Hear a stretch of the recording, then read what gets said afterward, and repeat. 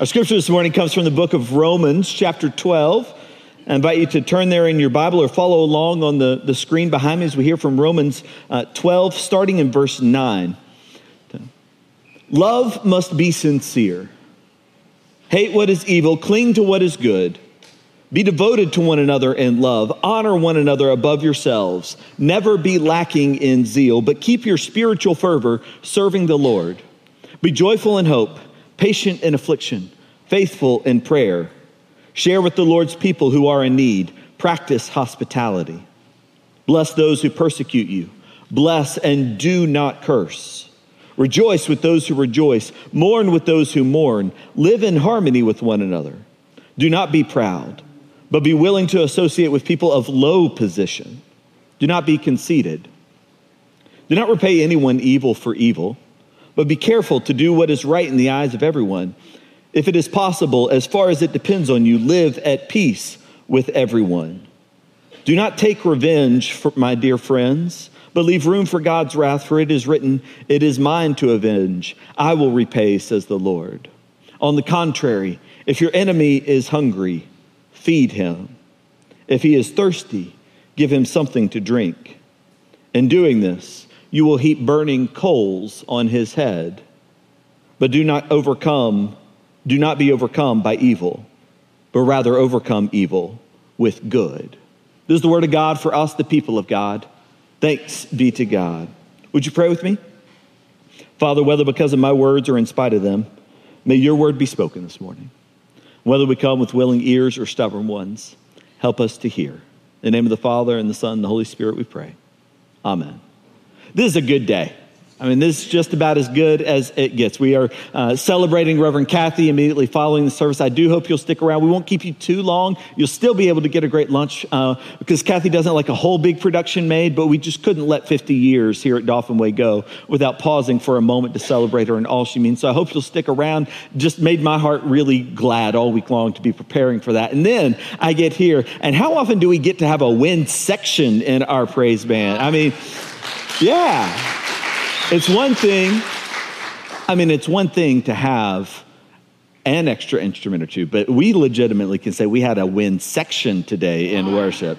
And what a glorious way the whole band brought us into worship and centered our hearts in God. And then as I was walking up here, and then I was looking down, I was preparing to move this heavy pulpit stand as I always do. And then I just looked up and I saw that stream of kids coming down that aisle and going there. You just can't, doesn't get much better. It is a good day. It's a good season, of course. It's the last Sunday today of Advent as we are getting ready for Christmas and everything we've been waiting for. It's the last Sunday of the sermon series that we've been preaching on the 4 last things.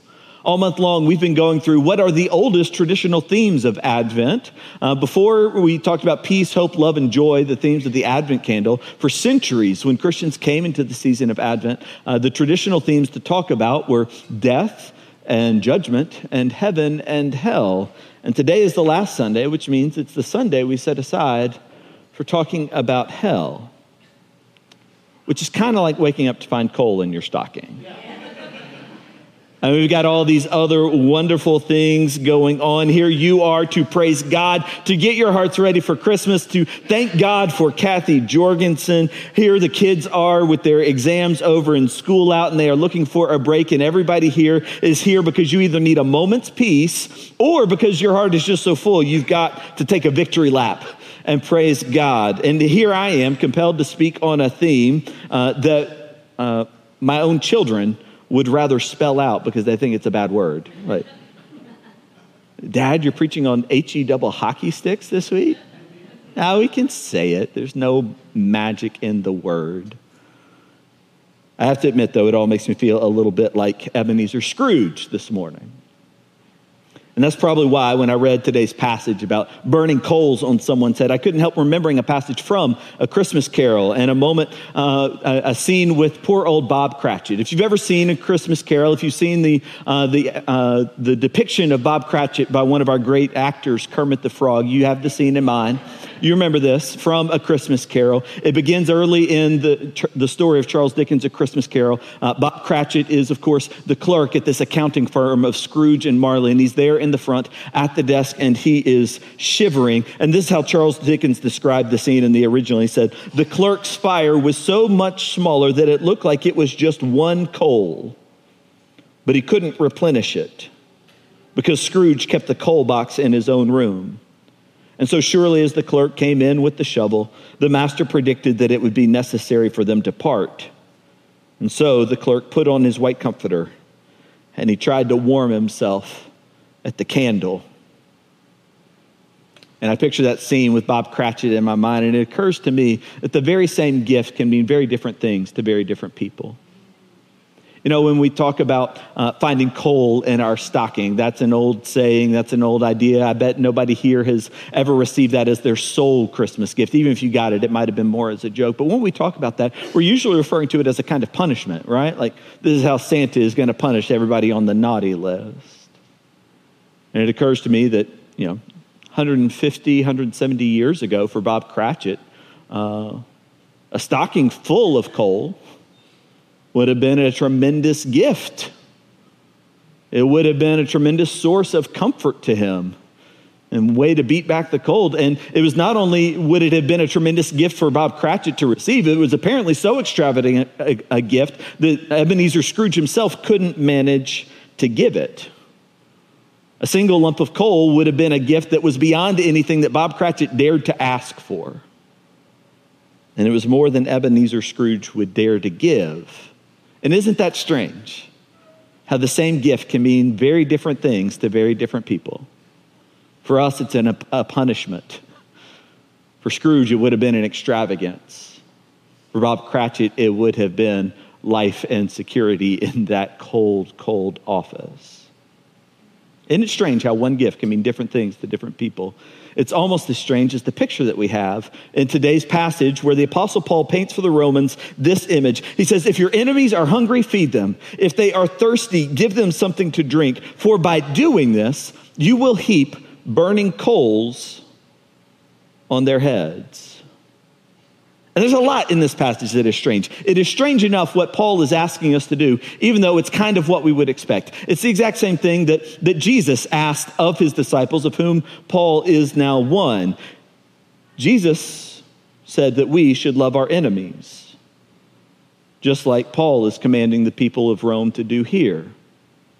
But Paul says it's not enough in loving our enemies that we should just ignore them. I feel like that's kind of the common wisdom about what to do with enemies, what to do with haters, what to do with the people who get you down is just don't let them into your life, right? Kind of shake them off, as the song goes, right? But Paul doesn't say that. His advice is not simply to just ignore them and get over it. It's not even enough for him to say that we should just vaguely wish them well. Have you ever had somebody say about somebody who might qualify as an enemy in their life, well, of course I love them. As a Christian, I love my neighbor. It's not like I want anything bad to happen to them. In case you were wondering, that is not what it means to love somebody. Loving someone does not consist primarily of, well, I don't want anything bad to happen to them. Love does not mean, oh, well, I don't hate them or actively try to do them harm. Paul takes Jesus' command that we should love our enemies and he makes it specific. He says, feed them in their hunger. Give them something to drink when they are thirsty. Actively care for your enemies and proactively tend to their needs. And then Paul takes this even further by explaining that not only is that what we should do, but he says why we should do it. And he says, for by doing this, you will heap burning coals on their heads. And that takes what is already strange to a whole nother level of oddness and strangeness. I expect, though, you've been there before. In a moment when somebody's gift to you felt like it burned. A moment when you've been in a position where you needed some help or you needed a gift or you were looking for an answer to everything you've been waiting for. And when it came in some form or some person that rubbed you entirely the wrong way. And you were almost like, I'd rather not have this than have it from you. And isn't it strange how one good deed, how one answer to prayer, how one gift that we looked for and waited for and that we needed can mean different things to different people, and when it comes from different people. A couple weeks ago, we spoke of God's glory, and we said that the scriptures that most often describe the presence of God describe God's glory using two images of light and of heat. When we hear about God's glory, we tend to hear about light and heat. We hear about God leading the people of Israel in a pillar of fire. And in the transfiguration, we are told that Jesus shone so brightly that it blinded everyone who was there watching. And then we have in the book of Revelation a promise that tells us that in the new Jerusalem, when there is the new heaven and the new earth, we won't even need a sun anymore because God's presence will be at the center of it all and leave us in this perpetual day. It occurs to me that when the scriptures talk about God's glory, they most often talk about it in terms of the light it brings. But when the scriptures most often talk about hell, they also describe it in terms of fire. But we get none of the images of light, and we're left only with conversations about heat. And isn't it strange how the presence of God can be the one thing that we receive in different ways? You know, when I was growing up, I often heard that hell is the experience of the absence of God. Hell is what happens. It's the experience of God's remove, of God's of our separation from God, our removal from God's presence. And there's a good reason for that. There's good background to that. The people who taught that hell is the absence of God, oftentimes they would appeal to something like Matthew chapter 25, when Jesus describes the day of judgment, where God comes and sits on a throne of glory and stands before all the nations. And we're told in Matthew 25 that on that day that Jesus is describing, all those who cared for the hungry and the thirsty, and all those who visited prisons and sick beds and clothed those who were naked and gave to those who were in need and gave shelter to strangers, God would look at them and say to them, come and stay in my kingdom. And then to those who mostly ignored the hungry and the thirsty, to those who mostly avoided prisons and sick beds, to those who couldn't be bothered to provide or share clothing or shelter, God would say to them, depart from me into the eternal fire. That's the picture that we have in Matthew 25. And when you hear that account on its own, it's easy to come to a conclusion that when God says depart, that's as essential to the experience as the fire. That's the plain and obvious reading of that passage and of a few others, and that there will come a moment when God looks over everyone and God will have had enough, and when time is up and God will say to some, all right, your shenanigans have no place in heaven, so you're just going to have to be outside. Of course, Matthew 25 doesn't have the whole story. And if it did, we wouldn't need the cross. Matthew 25 is simply about what happens over what we have done, with no mention of what Christ would go on to do for us. And the longer I follow Jesus and the more I've read my Bible, the more questions that have come up, the more I find that the Bible itself rebels against the idea that anything could be described as the absence of God. Instead, the image we have through all the scriptures is that God is the creator of all things, seen and unseen. That the absence of God is not a place or a thing or anything, it's just simply nothingness, a void. God is the one, we are told in the scriptures, in whom we live and move and have our being. God is the one who made all things. Through him all things were made, and without him nothing was made that has been made. There is nothing, no height or depth, no power or principality that exists apart from God. For God is the source of everything. And I could go on for hours naming all the scriptures that make it very clear that existence itself, everything that is is from God, comes from God.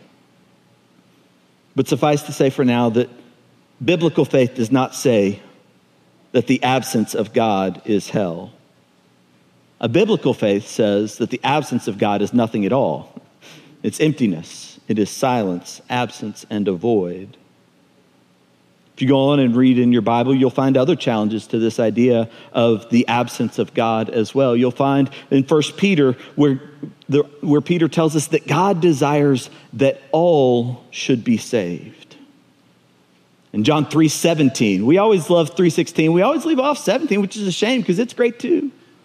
That God sent his son into the world not to condemn the world, but so that through him the world might be saved. And if 1 Timothy 4:10 is telling the truth when it says that God is the salvation of all, and especially of those who believe. And if the very promise of Christmas is that in Christmas all the words of Isaiah were fulfilled, and that in the birth of Jesus Christ we came to know that God is Emmanuel, that is, God with us, then how could God ever give up on any of us without breaking God's own promise? It's not about whether you want a touchy-feely God. It's not about whether you want a nice God. It's a question of, does God keep God's promise? We worship a faithful God, a God who wants to keep every promise and who is sovereign enough that God can keep every promise. And if we are to be biblical in talking about hell, it's far more honest to say that hell is not God's rejection of us, but rather, in the words of C.S. Lewis, to say that the gates of hell are locked from the inside. Hell is when God loves us too much to abandon us and too much to break our free will. Hell is when God offers to show us the light, but we turn our backs so that all we can feel of God's presence is the heat. Hell is when we do to each other and to ourselves what we want because the goodness of God rubs us the wrong way. And sometimes, just like heaven, we get glimpses of hell on earth. When the angels came to announce Jesus' birth, there were some who responded with joy. They ran after the light. They followed it to the place where he was. The shepherds went singing in glory. There were magi in a foreign country who packed up all their things and followed a star till it brought them to this house in a backwater, far from their homes.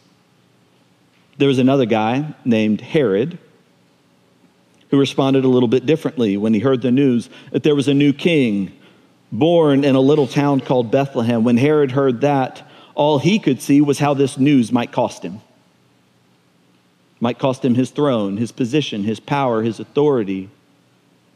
Might cost him his ability to get what he wanted. Herod reacted very differently to the same gift that the shepherds knew and that the magi knew. And if you've never read the end of Matthew chapter 2 all the way through, if you've never read about the horror of Herod's response, the one we call the massacre of the innocents, then I am sorry to have to be the one to tell you about it. Suffice to say that it is terrifying how the same gift can mean different things to different people. That's the thing about Christmas, isn't it? The gift doesn't change. The gift has not changed after all this time. And today, as we celebrate Christmas, 2,000 years after the first one, we come together knowing and waiting and anticipating that day, knowing that the promise is going to be kept and the gift will be given and God is with us. And we only got 6 more days of waiting left. And when the day comes, you might or you might not get what you wanted for the occasion. You may or may not get the gift that you were looking for. You may or may not be with the people that you hoped for or you looked for. The gifts you give may or may not get the reaction you were looking for. Maybe you'll feel like someone in your life, you never found the right gift, and you're going to feel like whatever you're giving them is basically a lump of coal, and maybe they'll be overjoyed by it. And it'll mean something you could never have guessed. And maybe you'll think you have found the perfect gift for the most difficult person you know. And maybe they'll react like you're putting burning coals on their head. There are so many variables every year in Christmas. So many intricacies for us to navigate, so many different ways that the same gift can be received by different people. For what it's worth, Christians have been talking about hell for longer than they've been talking about Christmas. And in all that time, after all this time, there are still plenty of questions and debates that have smoldered for centuries about whether and how to understand it, about whether it's a temporary experience or an everlasting one, whether Jesus descended to hell on the day before Easter. There are all kinds of variables and intricacies and all kinds of questions to consider. And if this was a lecture about hell and not a sermon about burning coals, I'd keep you here gladly for another 2 hours to take you all through it. But after all the questions had been answered and all the variables considered and all the scripture verses had been properly weighted, it would still come down to this. What does Jesus mean to you? What does the gift mean to you? Please don't misunderstand. I am not saying you get to remake Jesus in your image. Jesus is the same yesterday, today, and forever. Your opinion will not change who Jesus is or what he has done or what he is going to do. The gift is given and the promise is kept. He will never leave you or forsake you, and the best of all is God is still with us. And if, rather than a gift, you insist on seeking what you deserve, then I'm sorry to tell you that God will let you have it. If you insist on punishing yourself, the world will give you plenty of chances to do so. If you insist on ruling in hell rather than bowing in heaven, if you insist on getting everything you want, there's a halfway decent chance that one day you will. And if you insist on ruling in your own personal hell rather than bowing in heaven, God will not break your will. He loves you too much to break your will like that. And in all your running away, you will never outrun God. But every time you turn, he will still be there right at your back, that you turn to him, and the God who made you and who loves you and has come for you will always be right there, and you will come to feel the heat of his presence even when you are afraid to look him in the face. But if you will allow yourself to turn and accept him as a gift, then his light will guide you home, and his warmth will welcome you, and you will discover that heat you were afraid of is the fire in the hearth saying, come home. When we sing of peace on earth and joy to the world and goodwill to neighbors and even love of enemies, you'll hear those songs. And when you hear that song from Mary that speaks about how the proud will be brought low and the lowly will be lifted up, you will hear that song. And rather than being afraid of that moment, rather than wondering what it will cost you to have peace on earth, or the proud brought low, or the lowly lifted up, or goodwill to all men. Rather than wondering what it will cost you, you will accept them as a gift that are given freely to you. And you'll open your heart to receive them with joy. And you'll see your neighbors differently, and even your enemies. And you won't resist even your enemies if they suddenly treat you with kindness.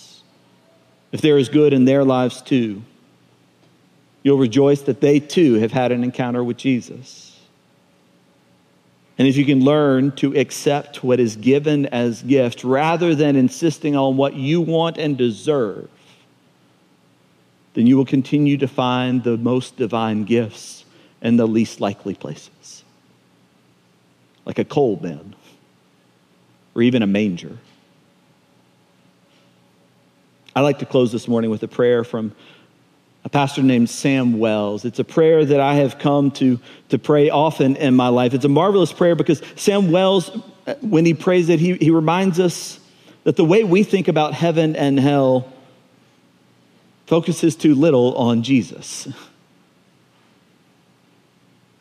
That the proper way to think about all these things is to fix our eyes on Jesus Christ, to trust him and not to settle for anything less. It's a prayer that I have prayed often and that I hope will become as precious to you as it is to me. Let us pray. Loving God, if I love you for what I hope to get out of heaven, then deny me heaven. If I love you for the fear of hell, then give me hell. But if I love you for yourself alone, then give me yourself alone. And let me be lost in wonder, love, and praise. Amen.